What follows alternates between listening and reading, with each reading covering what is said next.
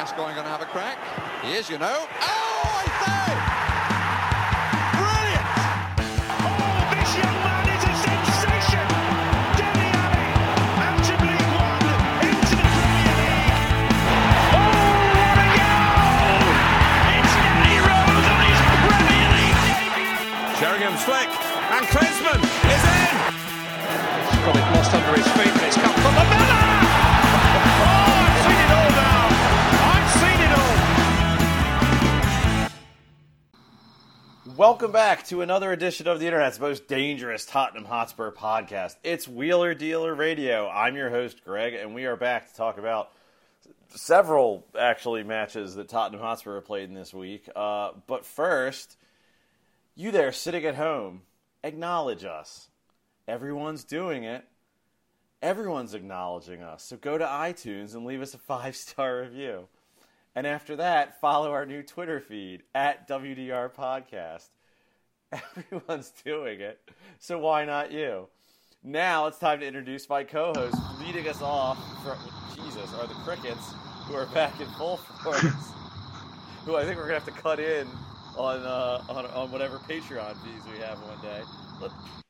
I was going to go to Florida, but let's go to, the woods from the Blair Witch Project, where Ben Daniels is recording this from. Ben, how's it going in Cricketsylvania?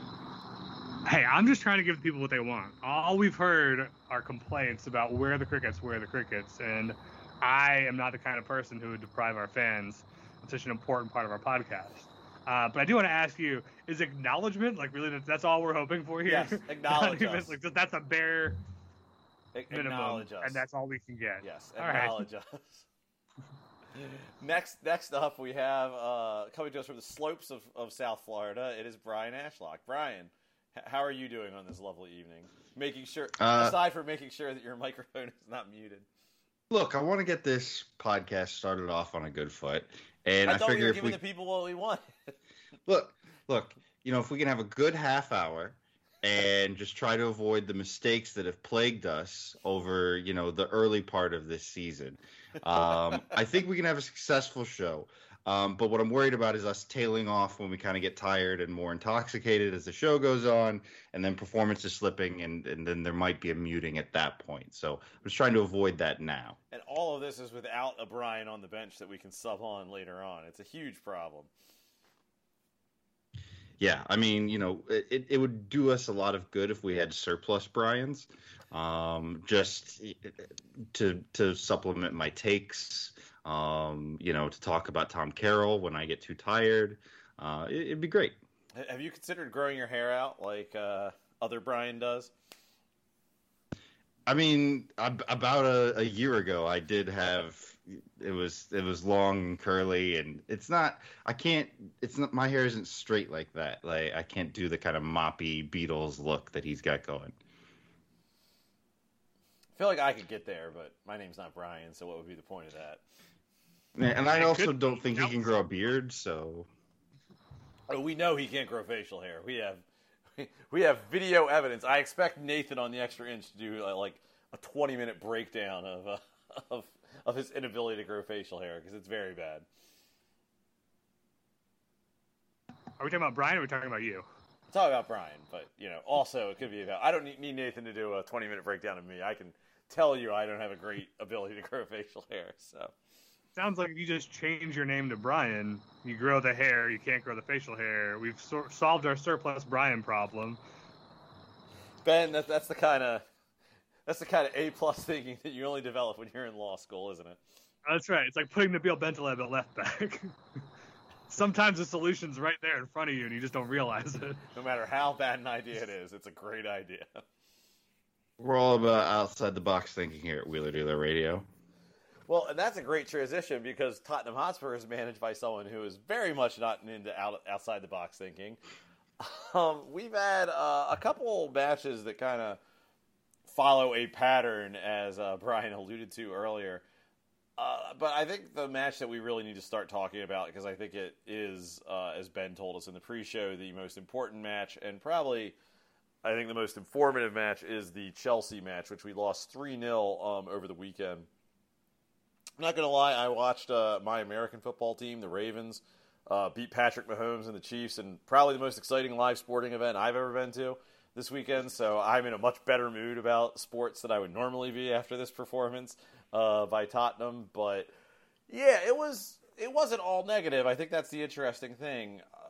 This wasn't maybe as bad as the scoreline lets on, Brian. Is that? I mean, maybe it is and isn't all at the same time. No, I mean, I think you're probably right. I think, the first 35 minutes, even the first half, I thought we were pretty good. I don't think we were as dangerous as we probably would have liked. Or as this podcast. Yeah, or definitely not as dangerous as this podcast. Are you kidding? But then, you come out in the second half, Chelsea make, the one obvious change that they can make to their lineup, and then they score pretty quickly off of a set piece. And, I mean, I think we talked kind of early in the season about what's Nuno going to do to change the game when we go down. And I think the answer pretty unequivocally after the last couple games, fucking nothing. But this is... it's not just Nuno being Nuno. I mean, it might also be Nuno being Nuno, but this goes into our squad depth issues. Because, I mean, Bergwijn and Lucas both died against Rennes the week before. We're playing all our attacking players. I mean, I guess he could have thrown... I'm trying to remember if Heel started this game or not, but there's not a lot on the bench to change this game up with. Yeah, Heel was your option on the bench. Heel and Dane Scarlett. And, look, I know that those aren't exactly inspiring options, but basically from the 35th minute on, we weren't doing anything really inspiring on the field. So in answer to your original question, like the 3-0 scoreline is probably doesn't really tell the story of how good we were initially, but by the same token, Chelsea probably also could have scored 4 or 5. So I don't know. Well, it's one of those weird matches where I think you're right. We played really well, let's just say in the first half to be generous. And, Chelsea probably did deserve to score, like you said, a couple goals against the second half. But what makes it so frustrating was one of the reasons they look so good is they scored an incredibly stupid goal off a set piece, which, happens. But it was I thought even for a set piece goal, a particularly stupid goal that just, sent the whole thing kind of spiraling from there. It didn't help matters regardless. And there is a certain element of, Spurs do not look like they are maximizing their opportunities this year. They certainly have some issues in personnel, but also it seems like something goes against us and it all starts to fall apart.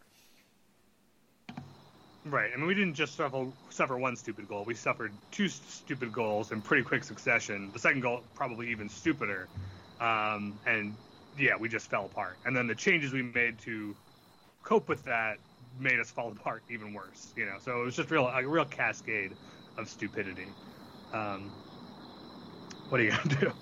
Well, I think that's actually a fair question, Ben, because on the one hand, I would like to see a manager do sort of a better job with this squad and against a team like Chelsea. But on the other hand, it's like Chelsea was able to sort of pull Conte out of their pocket. I mean, there is an element of I'm not sure what we were supposed to do, especially if we're going to concede 2 stupid goals like that. Right. Yeah, you're able to... Go ahead, sorry. Oh, no. I was just going to say, we are, once again, plagued with squad issues, fitness issues, and whatever that definitely make our ability to respond to adversity more limited than we'd like.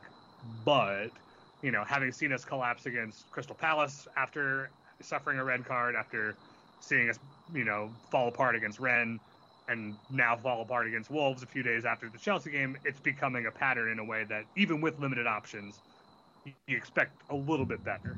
But, I mean, this is where I kind of am with Nuno right now. It's I don't think it's going to work. If you, put a gun to my head or ask me to put money on it, I think this is probably going to end in a year or 2 in failure. But at the same time, these are squad issues that I think even if we nailed our managerial hire, I think Potter, if we'd hired him, would have been really behind the 8 ball dealing with the squad issues he has. Maybe he'd be responding better than Nuno has, but, these are real depth issues that are causing actual problems beyond whatever tactic.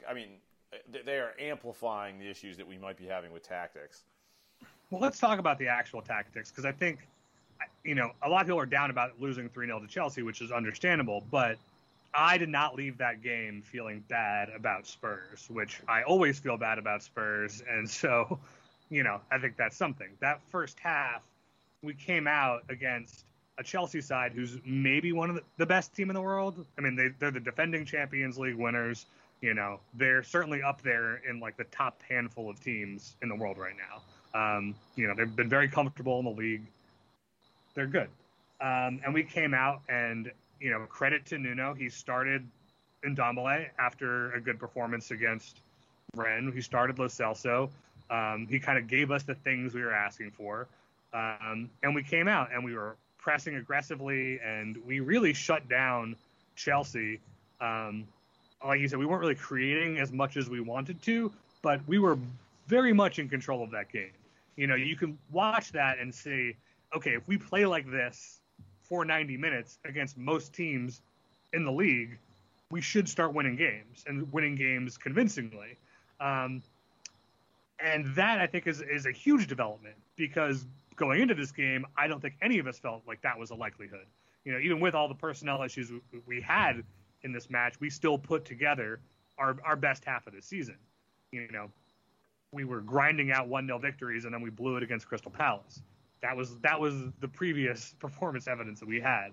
So I'm very pleased to see how well we were able to neutralize Chelsea and really put our footprint on the game. It all went badly once the changes happened and we failed to adjust. But like that first half is a very good thing to have happened. And we can talk about Wolves in a minute, but like we saw that again today against Wolves is a fairly strong first half performance where we were able to play a much more exciting, high intensity version of Spurs than we'd seen before. And I think that's all positive that we should be very, very excited about.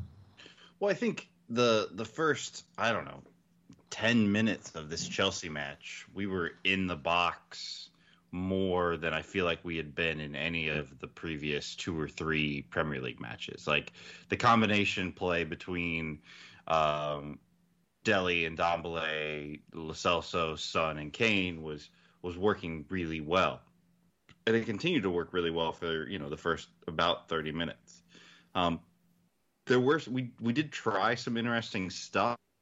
I thought it was interesting that it was Lo Celso. They got pushed forward into the attacking band rather than Dele.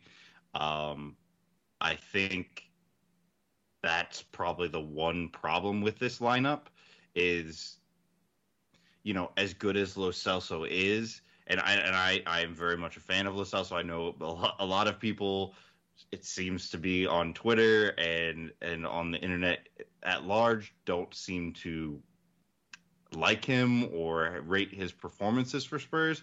And I'll admit, he didn't seem to do enough attacking stuff in this game to kind of warrant his inclusion there on the right wing. But I think he's a good player, and I think, him being in the midfield makes sense for us. But I don't see how you can drop Dele playing the way Dele is right now. If it's kind of an either or in that situation, I think that's a nice option to have, where you have, Dele and Ndombele and Lo Celso basically for 2 positions. I think that's a good rotation to be able to work with. But then you need to figure out what to do with that, wide right attacker. And like we said, we didn't have Bergwijn, we didn't have Lucas, and so your other option there is like Bryan Gil, who is a literal child. But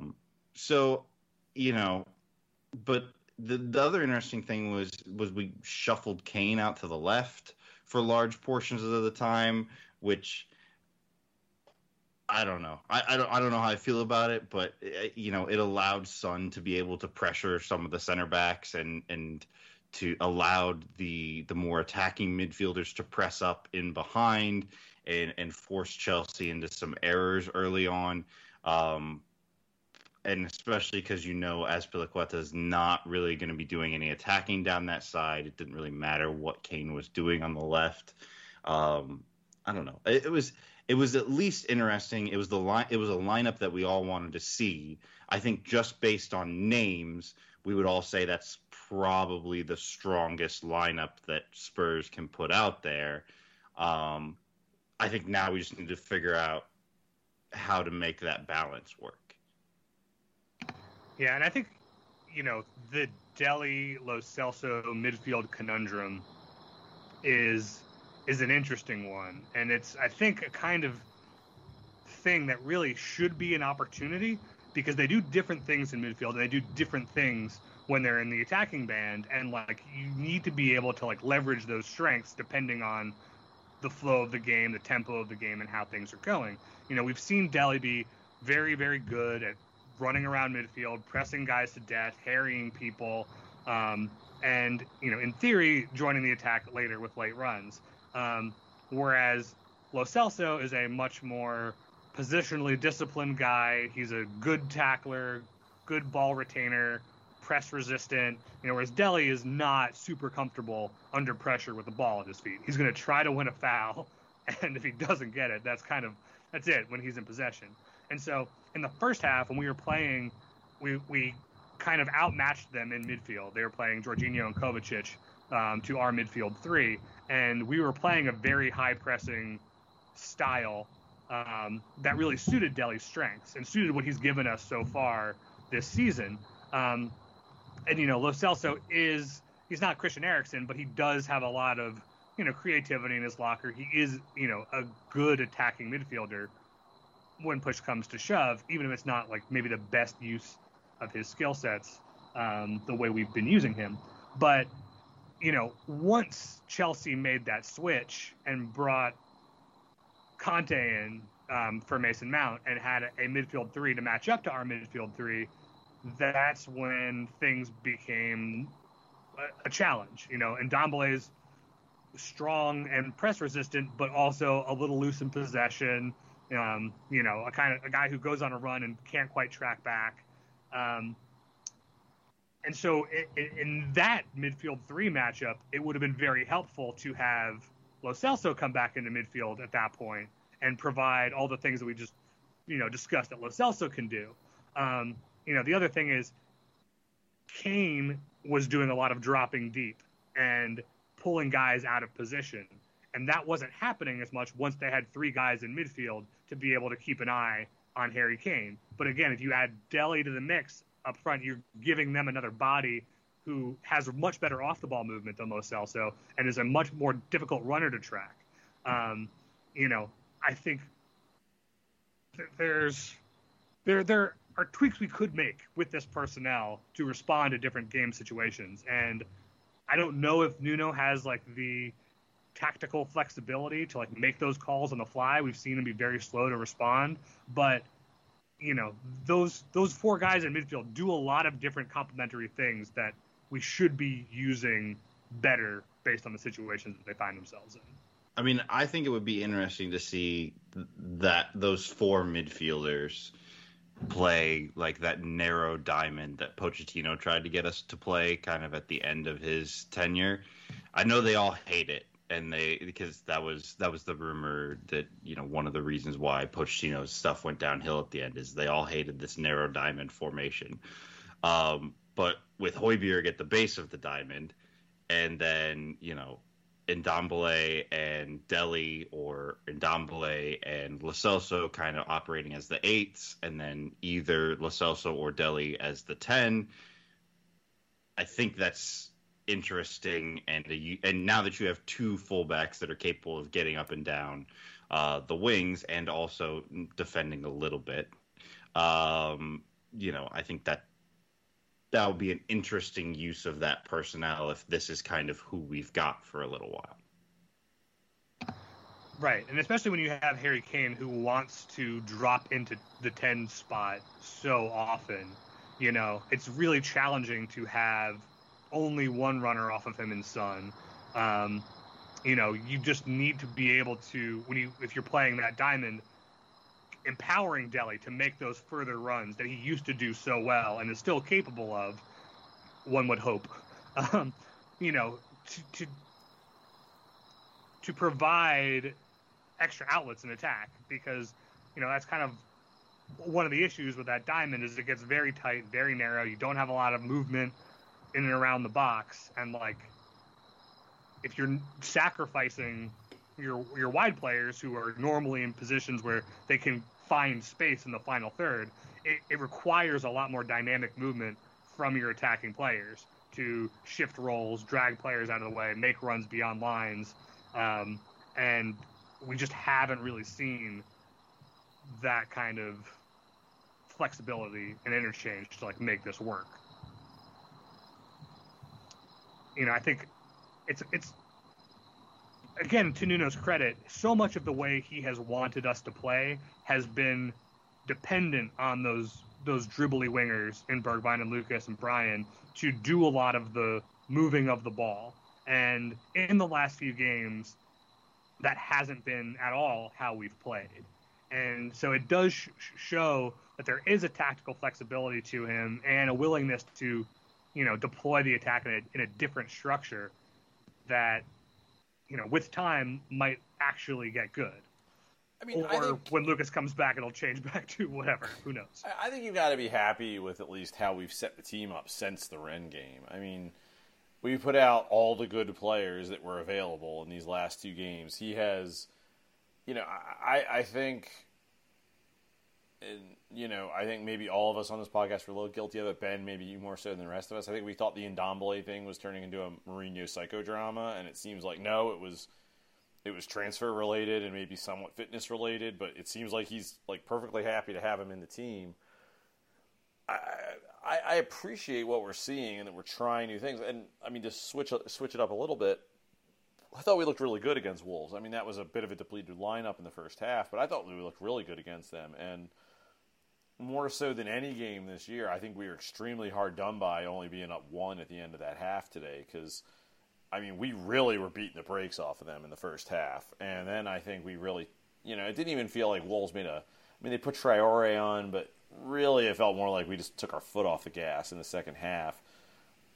And even then we created like 2 or 3 really good chances that, you know, they were just somehow able to keep out of the net.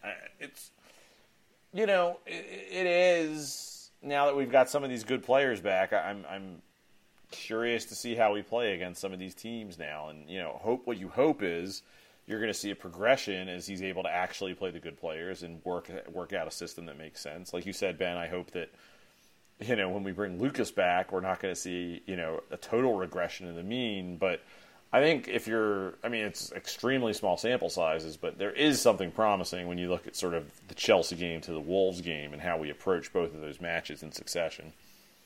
I mean, I think the most promising thing is just, like, we have passing in midfield again. Like, I get that Højbjerg, Skip, Dele was a solid midfield, and we weren't conceding a lot of chances. But, God, we weren't doing any ball progression with it either. And Ndombele by himself is just doing enough ball progression that you know, it's better. You know, we still don't have, like, I guess, a Christian Eriksen replacement in terms of guys that are really good at picking a pass and unlocking defense. And that's not to slight Ndombele. Ndombele is really good, and he did a lot of really good things. He does, you know, he dribbles and finds space for stuff that, like, I'm constantly amazed by him. And for someone who is, you know, maybe not even in the best shape right now, it's incredible. But, you know, I think having him in the team has just markedly improved us in terms of being able to move the ball around. And I'm interested to see what we can do if we continue to keep him and Lo Celso in the team in terms of, can we take advantage of all this passing? And Ndombele's not even an upgrade. He's flat out doing something that we had no one else capable of doing, with maybe the exception of, you know, Lo Celso for 30 minutes at the end of matches. I mean, we just had nobody in that midfield capable of, like, transitioning from defense to attack, of progressing the ball. And, you know, it's been great to see. We're also seeing, I think, some of the weaknesses of playing Ndombele there. And, you know, I think both Ndombele is so good at it and our team so bereft of passers that we need to find a way to sort of plan around that. But we're getting kind of the full Ndombele experience right now, minus I guess the full Ndombele experience would probably involve Jose Mourinho, but thankfully that's not part of this equation right now. Yeah, I mean, I think there's definitely a conversation to be had about what Ndombele takes off the table. You know, Brian mentioned we were much more defensively sound.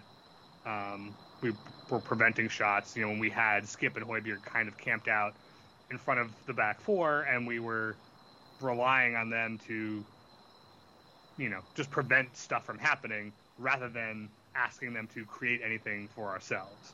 And in switching to an Ndombele-centric midfield, you know, we can't lose that solidity.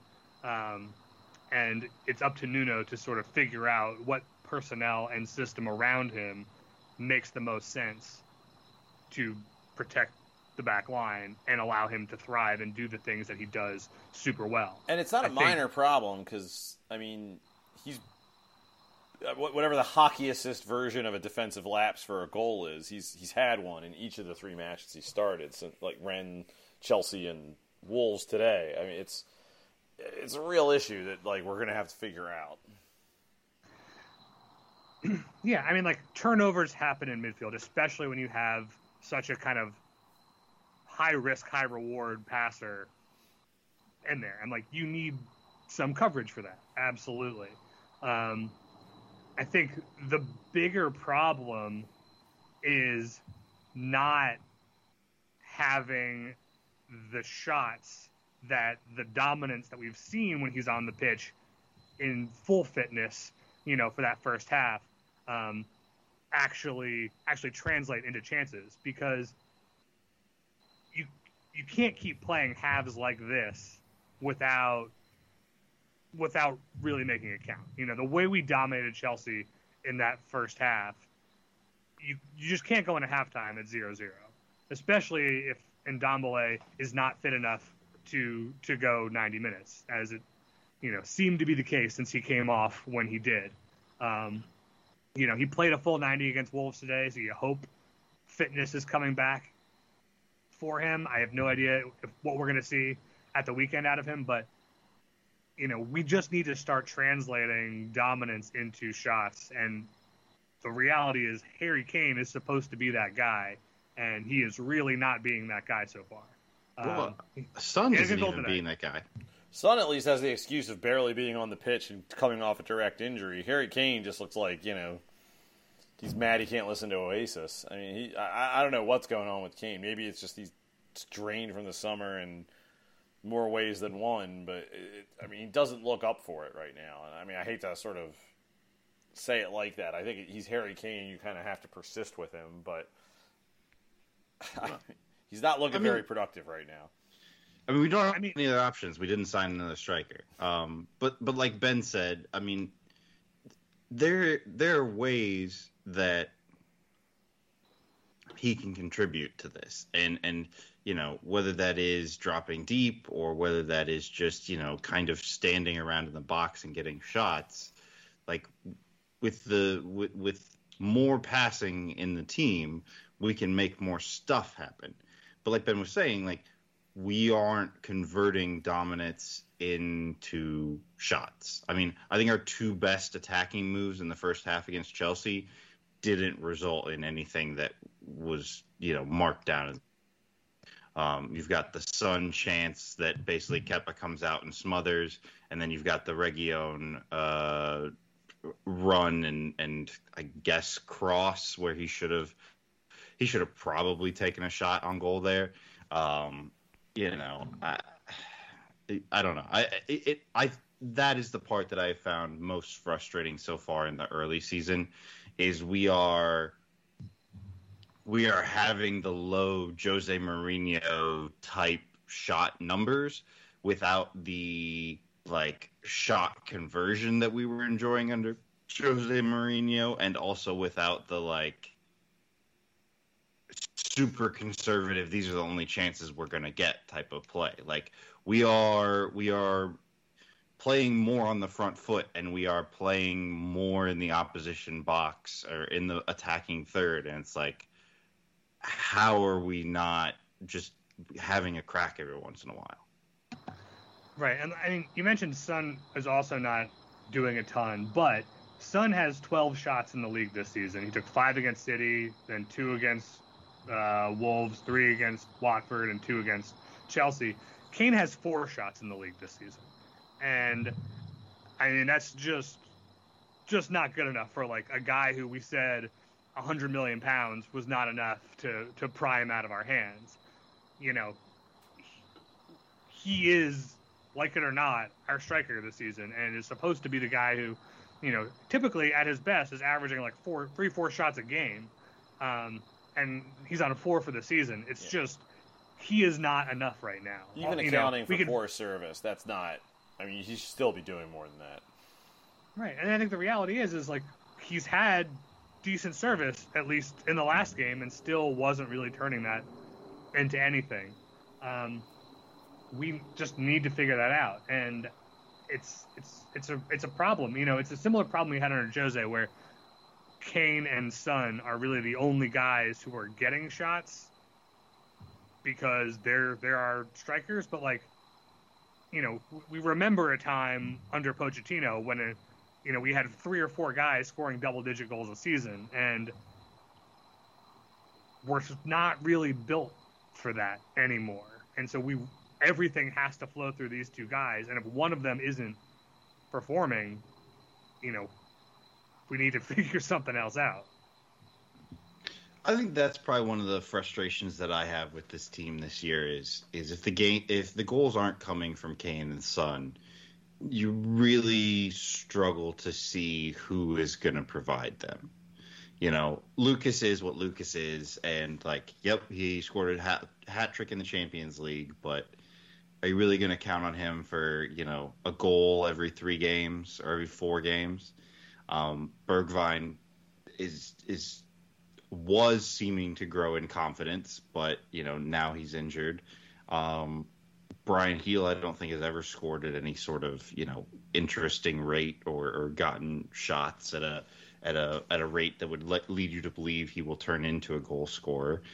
And then so you're left with like Ndombele, Lo Celso, and Dele as the guys that can, you know, potentially step up and score goals. And I know, you know, Ndombele scored today. And, you know, we haven't seen Dele really get involved in the goal scoring yet. And Lo Celso hasn't scored much at all since he joined Spurs. So it's just hard to see who on this team is going to step up and fill the void if Kane is not going to get shots, or if Son's finishing is going to, you know, regress to the mean, or whatever's going on right now. It puts us in a difficult position. Yeah, and you know, it's hard to look back fondly on those 3 1-0 victories, but it does feel like that's the kind of system we're built for right now. And I would like us to be capable of doing something else. You know, we've seen Lo Celso at Betis score a reasonable amount of goals. We know Dele can score a reasonable amount of goals. You know, even Lucas and Bergwijn, like, have been taking shots this season. Like, they are capable of chipping in. It's just... I mean, 10 goals a season shouldn't be, or 10 goals-ish, shouldn't be beyond Lucas. Right. It shouldn't be beyond really any of these guys if we're getting the most out of them and setting them up for success. We just really haven't found any kind of balance between tight defense, expansive offense, or, you know, a dominant midfield performance. It's very much been kind of one or the other at the expense of the other two. And at some point, something all has to marry up. It doesn't feel, and again, I think a lot of this is because of Nuno's track record. It's hard to feel excited that we're going to figure this out with him. Like, you know, Pochettino, when he first came here, I know it can all seem obvious in retrospect, and he did have his struggles at first, but, you know, Pochettino was a bit of a, you know, had a really good track record at Southampton, especially as an attacking manager, but also, like, he was kind of young enough that you had, like, potential to dream on, whereas with Nuno, there's an element of just like, ooh, is he just going to do better with better players? And I mean, I don't want to get too down on. We've been a little down on him before, and I don't want to get too down on him now in a week where we've seen actually, I think, a lot of progress for him. But it's just, it's sort of, these are real problems. And I think we would all acknowledge we're probably, this rebuild is going to take a while. But, I mean, we need to fix something this year. And it's just, I think a little the problem demoralizing. I think the problem is, I think I could have, largely speaking, stomached this Chelsea result if we hadn't just had Crystal Palace and Rennes back to back. I agree with that. Even if the Crystal Palace match had finished 0-0 and you were like, ugh, we didn't really look that great, but hey, we got out of there without embarrassing ourselves and salvaged a point. You can talk yourself into early season, knocking the rust off of some guys or trying to get everybody to adapt to the system or whatever. But the way the Palace match happened, the way Rennes went, and then Chelsea and Wolves, it just all does feel like a pattern basically. And so you want something to kind of break out of that. Maybe it'll be this weekend. I mean, I think, while there are patterns to be found, I think we've also changed things up pretty dramatically since the Palace loss. And I'm okay for things to get worse before they get better, as long as it feels like we're progressing towards something.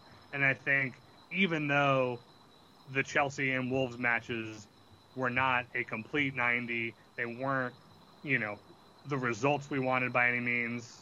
I guess we got out of Wolves with a penalty win, so that's nice. But we're trying new things, and we are trying to be more of a proactive, progressive attacking team.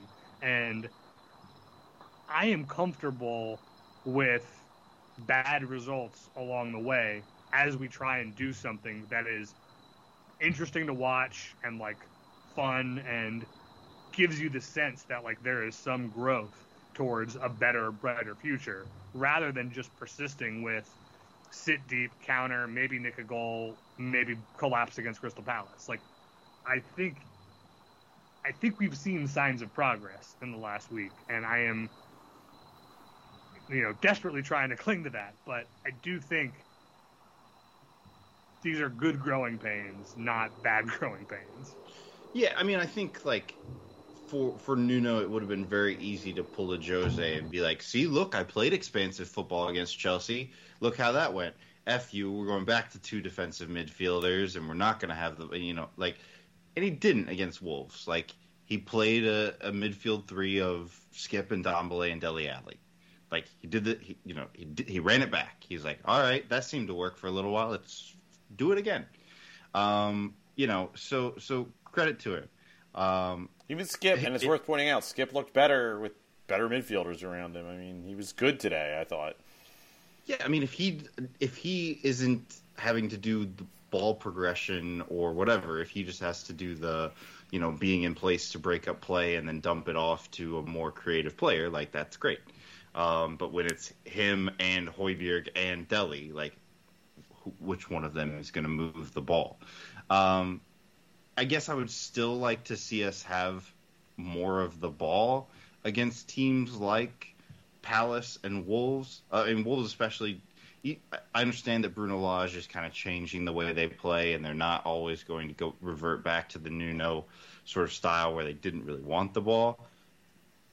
But I don't think we've won possession in a single game this season, other than the Pacos games in the Conference League qualifiers. We've had less possession every game, even though the Chelsea game felt more even. And I'll admit I didn't see all of today's game, so maybe today felt even. So people can tweet me and let me know how wrong I am. But I just would like us to have a match where we dominated, where we just went out there, we had 56, 57% of the ball, had 12, 14, 15 shots, had some good XG chances. I think that's the thing that's kind of holding me up is We're just not doing those things. If I sound discouraged tonight, I think part of it's because I think we were on track for that today, Brian. Like, that first half, we were beating their brains in, and we probably should have scored like 4. I mean, we were really beating them down. And then they scored right before the half on kind of against the run of play. Like, honestly, it was a pretty stupid goal that they shouldn't have scored. And, it was, again, the same sort of thing we've seen this year. It's like something sort of goes wrong and this team just doesn't respond well. And even though I think, we didn't wilt like we did against Chelsea I would hope not. It's Wolves, not Chelsea. But, even though I think we probably should have scored another goal or two before the game was over in the second half, we never quite regained that dominance, even though it's worth pointing out we handled Traore a hell of a lot better in this match than we did in the first one. It's just like you said, Brian. I'd feel better if we started, if we played a Palace and beat their brains in. Like, that would make me feel a lot better about, even if it was only on the time of possession and XG charts. Like, it would make me feel a little bit better about where we're going. Yeah, and again, I have to hope that this will come. Otherwise, I'll just be the most miserable person on earth. But that first how half, will we notice, Ben? Yeah, I know. Hey, I feel like I sound very positive. You do. It's a real switch tonight. But, I thought Dele was fantastic today. He was doing the thing that I was, kind of bemoaning us not using him properly for in the Chelsea match. Like, he was creating a bunch of chances. He was getting on the ends of chances. He had that one opportunity in the box, like, right on top of goal where he maybe could have won a penalty if he was in pure cynical Dele Alli mode and gone down for it. But, he could have had multiple assists. His assist for Kane's goal was beautiful. We did a lot right. And, yes, Ndombele fucked up on the set piece in the first half and got totally out-jumped. I don't think he even jumped. He tried to, just stick a foot out. It was very bad. Had that not happened and we'd gone into halftime with a 2-0 lead or a 3-0 lead, which we really probably deserved, it's probably a different story. Yeah. And it's unfortunate that 2 games in a row now, we've been undone by stupid mistakes against the run of play that have nothing to do with, the pattern of, the way the match is progressing. It's just a fucking dumb set-piece goal that we need to get better at. And then, the second goal happened because they thought they were still in the game. They made a halftime adjustment, and even though Adama didn't run over us to the same degree, it's kind of threw our plan out the window a little bit, and we didn't really adjust to it super well. I'm like, I feel like it's coming. I think you just give Lo Celso and Ndombele minutes to get fit, minutes to sort of for Nuno to figure out what they should be doing and how we should all be playing with these guys in the side, because it really feels like the team he built for the beginning of this season was not with these players in mind because he didn't really have them available. And so we're now at a position 5 games into the season of having to sort of redevelop what this team looks like, which is hard to do on the fly. So I don't know. It may not be this weekend against Arsenal, but I think a good victory is coming our way soon. I would like it to be this weekend against Arsenal. Yeah, I would too. And so I have a question for you guys based on kind of this game and some of the European Conference League games. Do you want to see more Bryan Gil? Yes, 100%. I thought we could have, used him sooner in the Chelsea match. I thought that, he would be probably more likely the one that came into the attacking band once Bergwijn and Lucas went down. I think pretty much every time I've seen him this year, he's done good and interesting things. I think he makes good runs. He has pretty good timing.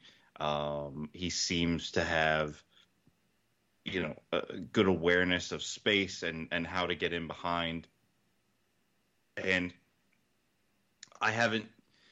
he doesn't have quite we haven't seen like the level of dribbling from him that we get from Lucas, but I'm interested in him as the ball progressor in that attacking band, and I wouldn't mind seeing that against Arsenal or in any of the other games coming up. I mean, I don't know if he should be a starter all the time, but I think we need to get past this. I think we're a little reluctant to use him as a sub in some big situations, and I think we got to get past that because I think he's ready to make an impact. I mean, he is lively. He is all over the place. And I think he's done a really good job of affecting all the games that he's brought into for the most part. I mean, maybe I'm just clinging to something because he looks like, he can affect games and he's creative and he's trying shit. But I think he just, I don't know. I love the energy he brings when he comes into a game. I love how much just creativity he brings with him. I think against the right opponent, he should be starting, and I think he should certainly be one of the first names off the bench more often than he is. Now, admittedly, it's very early days, so I don't want to get too carried away with he's being underutilized. But, I don't think, and I'm not sure if Nuno has him this way, but, he shouldn't be like Dane Scarlett. Like, Dane Scarlett's the kind of player with his age and what he's accomplished where I'd be a little more reluctant to bring him on in certain situations. But, Heel, I don't think they should be terribly precious about when they use him. I think he's a very talented player, and we should be getting him on the pitch. And I think that there's something about him that, he looks better when he's on the pitch with better players. It's not like he doesn't look intimidated. It seems to help him with what he can do. I think we should use him much more than we are. Yeah, the real egregious failure with Heel is the Crystal Palace match and not giving him an opportunity when we were in desperate need of something with that wink skip midfield. But again, he had a good game today. He came on against Chelsea. I don't recall him doing a whole lot. I think by then, I'm not going to blame him. It was kind of over. Yeah. But it seems like Nuno likes him and trusts him and is using him. It's just that one game that I think he really fucked up. I think he's easing him in, but I think you're right. I think there's clearly a level of trust there. Well, I think you're right, Greg. He is different than a Dane Scarlett. Dane Scarlett is, a teenager who has basically zero top flight experience. Brian Heel is 20. But he also has basically 2 seasons of La Liga football under his belt, and he played, parts of a 3rd season with Sevilla, as a sub more often than not. But on loan at Leganes and Eibar, he played a lot, and so he's a starter for Eibar. He should be. I get he's in a new country and there's issues with that, but he should not be intimidated by getting out there. And it doesn't look like he is. So no, and so in terms of any concern about him in terms of we don't want to put him in bad situations because of his development and whatever. Get him on the pitch. He wasn't in worse situations at Eibar. He just wasn't. Just play him and see what happens. It's we don't have to worry about protecting him or anything like that. He's not 16 or 17. He is, he is a Spain international, and he's played, multiple seasons in the top flight in Spain. He knows what he's doing. I think we're just in a bit of a tricky situation where we're spoiled for choice with so many guys who are similar yet different that it's hard to figure out what to do when it comes. When you look at that front 6, and I think Højbjerg, Kane, and Son are pretty automatic. I think Ndombele absolutely should be, and then you've got 2 guys to fill in around them and balance the team in a way that makes sense for everybody. And between Dele, Lo Celso, Brian, Bergwijn, Lucas, it's a lot of options that mean very different things for how we play. And I don't think we have a really good idea of what that way of playing is and when to use the different guys to do the different thing. And I think, Nuno has a lot of work ahead of him to figure out how these guys are best deployed and what best combination of them really makes us more than the sum of our parts. But this is one of the reasons I want to see more of Heel, because he can play, it feels like, to some degree of effectiveness across the entire attacking band. And we've seen, at least in his limited appearances, that Nuno doesn't seem to have any hesitancy about like sticking him in the middle or putting him out left. I mean, he seems willing to sort of shift him around, which is interesting and good. I'm actually sort of pleased to see that, given how much sort of resistance we've seen from previous managers to moving guys around.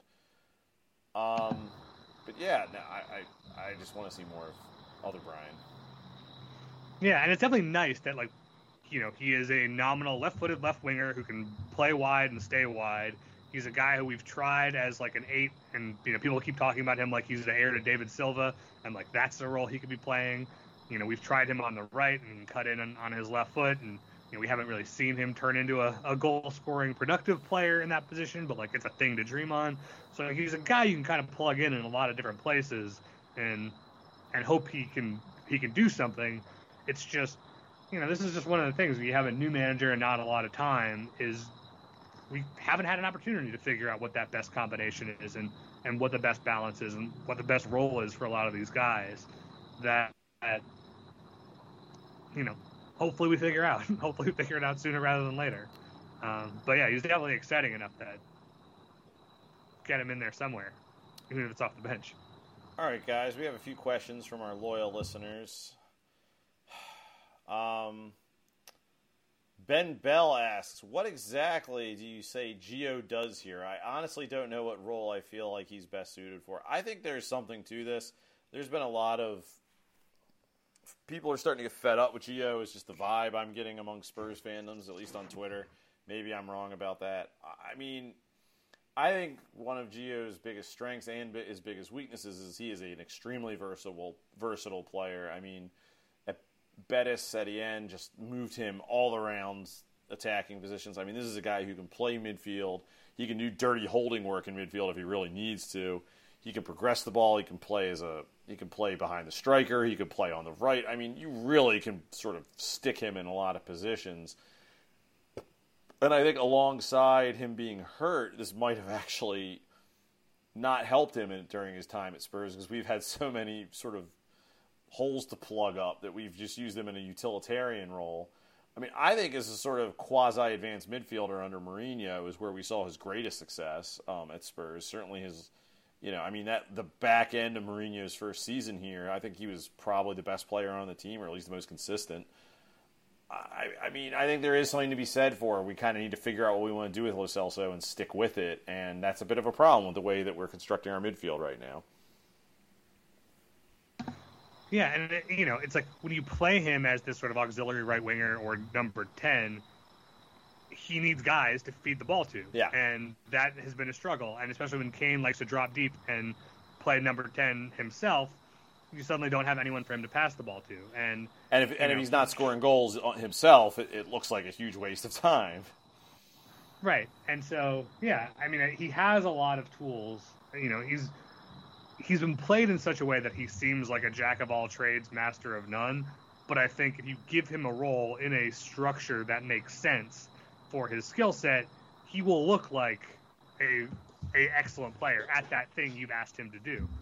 Well, and also, we're just not really sure what that thing is yet. I mean, he's been good with Argentina in a midfield role. I mean, it's I don't know. It sucks because I think like I feel like I mean on the Extra Inch, Nathan was talking about this, how we kind of need to go back to year zero with a lot of these guys because their time here has been so tumultuous. With like, you know, we've had Mourinho, we've had the latter days of Pochettino for some of them. You know, we had you know, the Ryan Mason period. Now we have Nuno, and it's, you know, and the Mourinho period was particularly sort of stormy waters for a lot of these guys. So you almost need to start, and it's frustrating because they have been here for, I mean, we're coming up on 3 years for Ndombele and Lo Celso in the not super distant future, and, you know, you'd like to see them more settled, but the team's been such a hot mess since they got here that it's actually a little crazy to expect that. I mean, I would like to see him in a more advanced midfield role, but again, like you said, Ben, like that, then what do you do with Dele? I mean, it's a tricky question.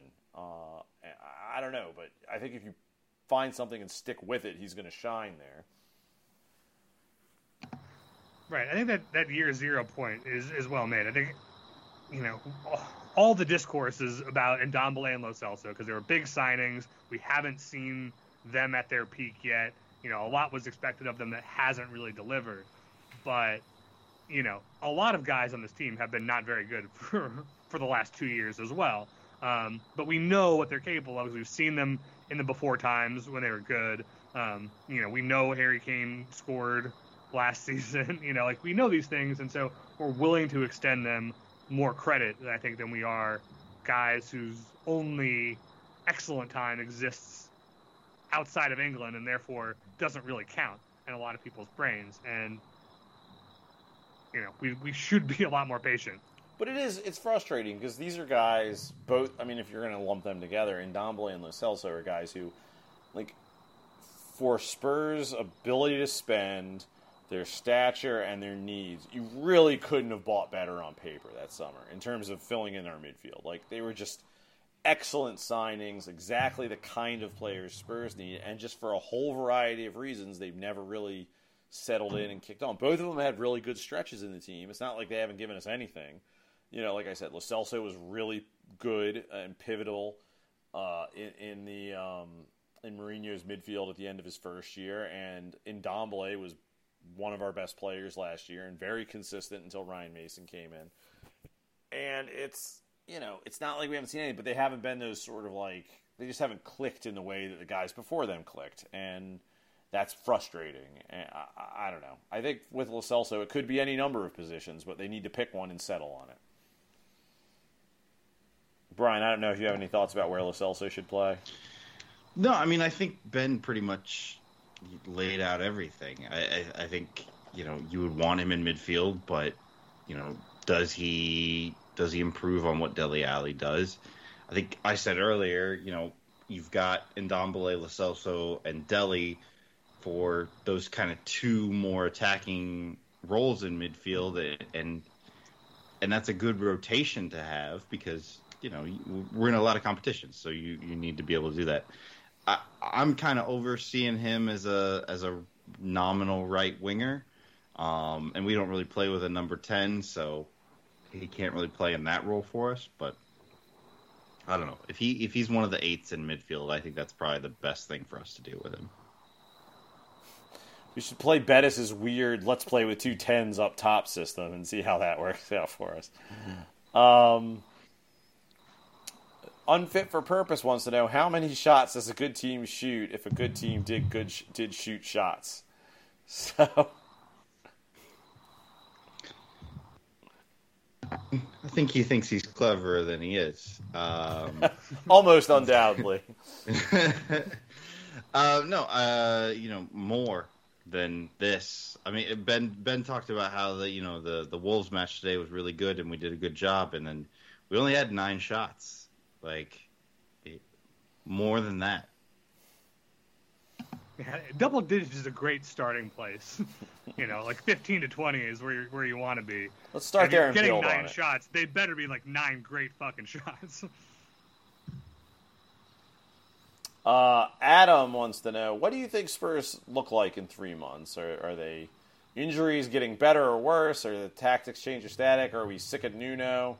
Where are you guys? I feel like we're going to be in a more stable version of this, if I'm being honest. I think it's going to be fine, but we kind of wish it was a little bit better. I'm still making jokes about Harry Kane being a snake because it looks like he's sulking around on the pitch. I don't know. Yeah, I think this season is just going to be multiple variations on the theme that we've already. We're going to have some runs of some good results where it's kind of ugly, and then we'll have some good performances, and maybe those good performances will actually coincide with good results, which hasn't happened yet. We won today. Yeah. We had to go to penalties, so I don't know. Hey, I'm not getting specific. I'm just saying we won. I think the injuries will get better because that's usually how injuries work over time. People get better from injuries.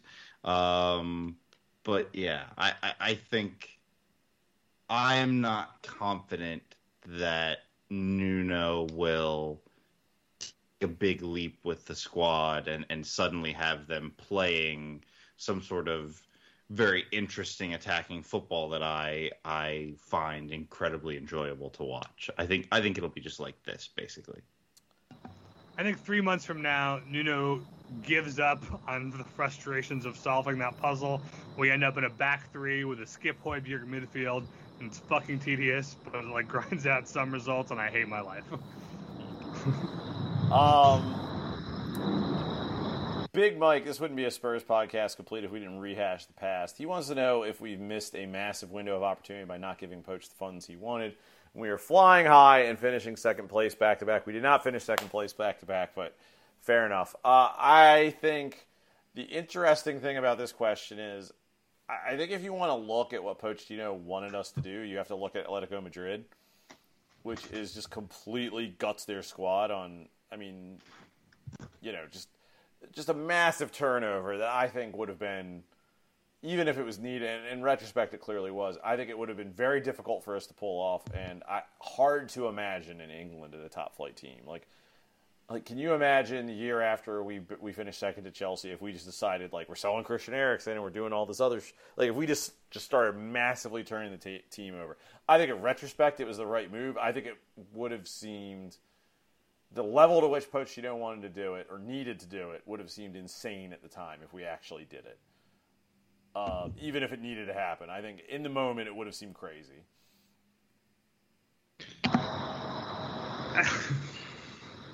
I think there's a difference between like a massive turnover and just investment. Like, there was investment around the edges. Again, we had a summer where we did nothing, like. Well, just imagine if the only thing that's different is we signed Jack Grealish. Like, that happens. Imagine if that happened. Right. That was very close to being a thing that happened. Just like, you need guys to like come in, be exciting, be different, freshen things up, keep people on their toes, feel like you're going forward. I think Eriksen doesn't decide he has malaise and wants to go to Barcelona and can only land at Inter if we continue being very good and not, playing a Winks Sissoko midfield. Like, we could have been doing more. I just think there's a level of turnover that we were not, just like we wouldn't have been prepared. We clearly weren't prepared to do it, but I understand you hopefully do this gradually enough that you don't have to do it all at once, but I think it would have been a fairly if we'd done what Pochettino wanted, I think it would have been a fairly radical turnover of the squad in about 2 seasons, and I just don't think we would have been prepared to do that.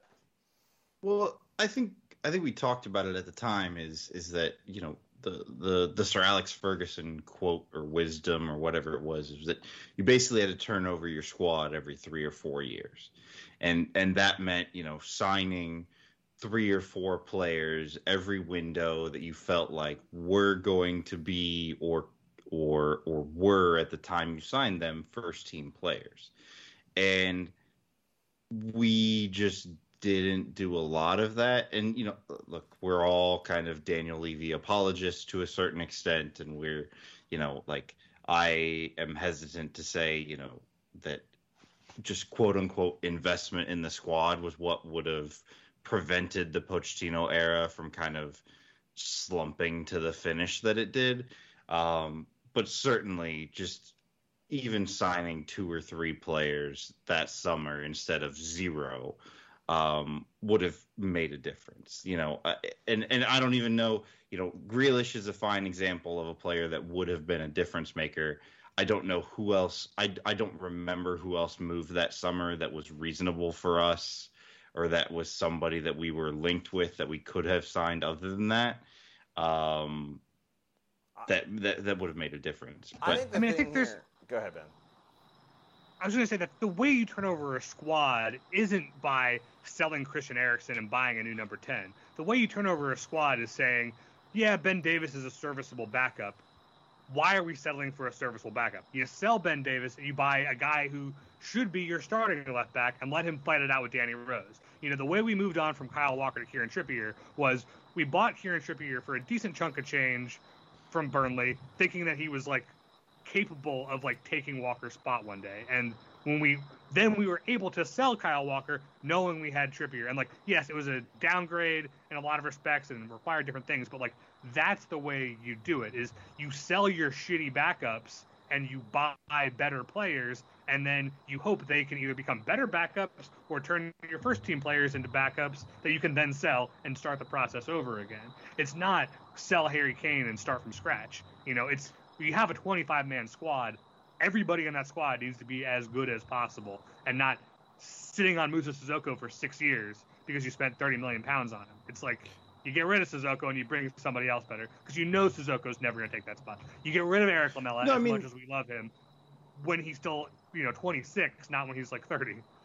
No, and I mean, that is true, but I mean, like, for a club in Spurs' position, you can also bounce like a top level player and then use him to fund additional purchases. Like, look, you use the example of Walker. Like, yes, we already had a replacement in for him, but you bounce him for 50 million and then you use that money to sign other players. I'm not advocating that we should have sold Eriksen or Kane or whoever at the time, but like you said, you have a Lamela, you have a Sissoko, you have Winks, who at the time maybe had some value.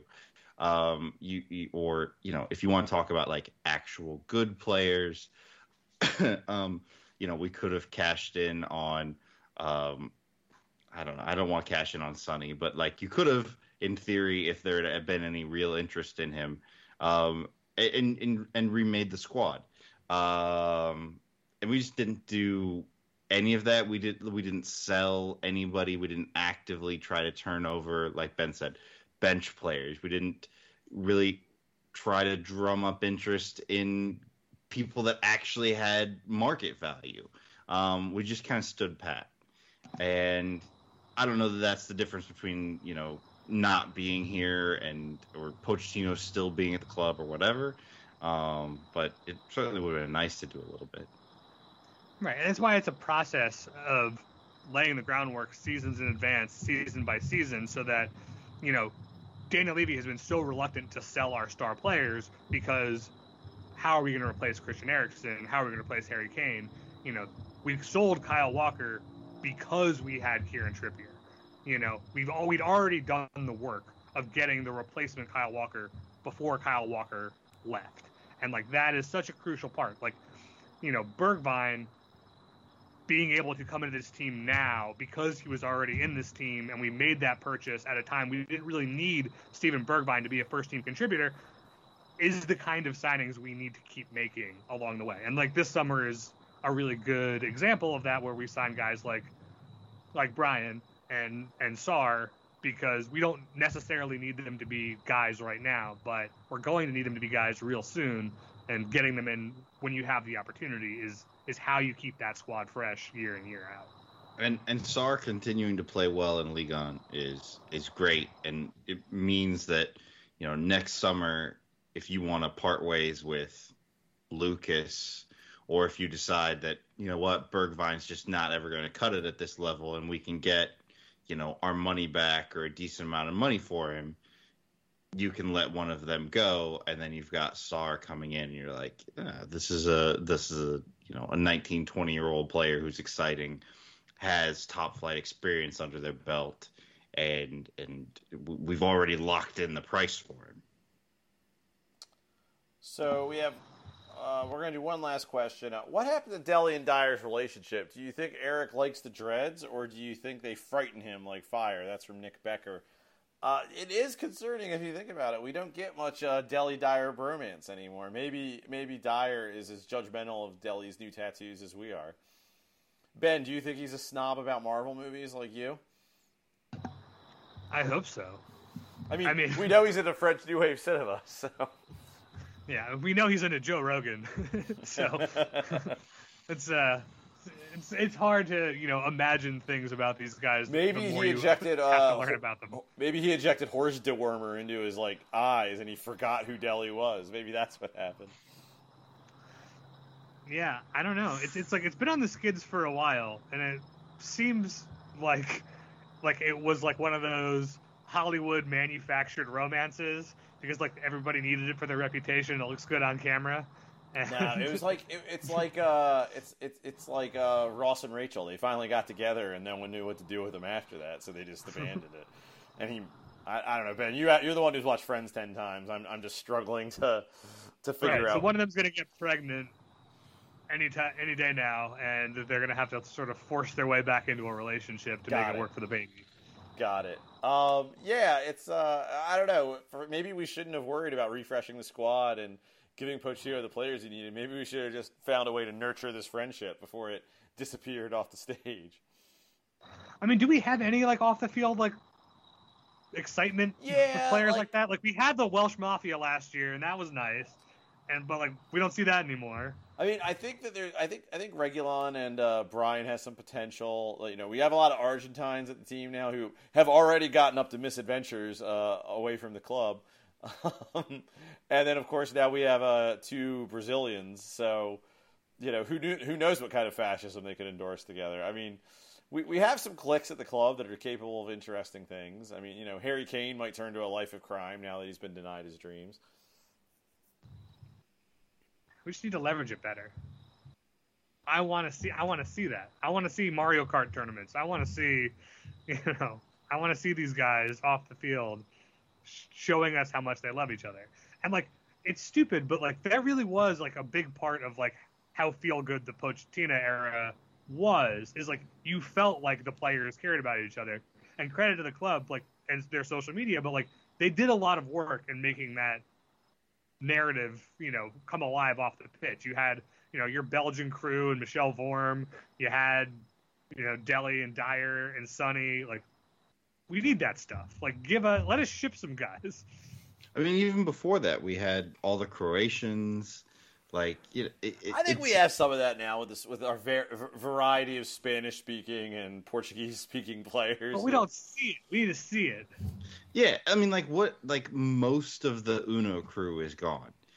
Serge is gone, Sissoko's gone, Eriksen's gone. So anybody that was good at Uno, I guess, is gone. So what do they do now? Probably Fortnite. Is this Lucas's time to shine at Uno? That seems unusual to me. I don't know. It's very. I'm like Ben. We haven't even seen any sort of interviews where the players seem to kind of be, showing personality and connecting with each other. We got at the end of the season, Gareth Bale and Joe Rodon just talking about whether Joe Rodon believes in aliens and and all that. That was very fun. All of that was great. We don't have that. Got to find some flat earthers in the squad is what we need. I mean, we have Lucas is right there. But Lucas knows who Vasco da Gama is. You're not going to convince him that it's a flat Earth. Come on. You might. You never know. You convince him of a lot of things. Clearly, that's true. That's easily swayed. That's very true. So I don't know. I just think we know that there are players in this squad with personality, but we just haven't seen it on social media. Is this because none of us are on TikTok? Would we know about this? It could be. You know what? Look, it could be. Brian Heel might be huge on TikTok.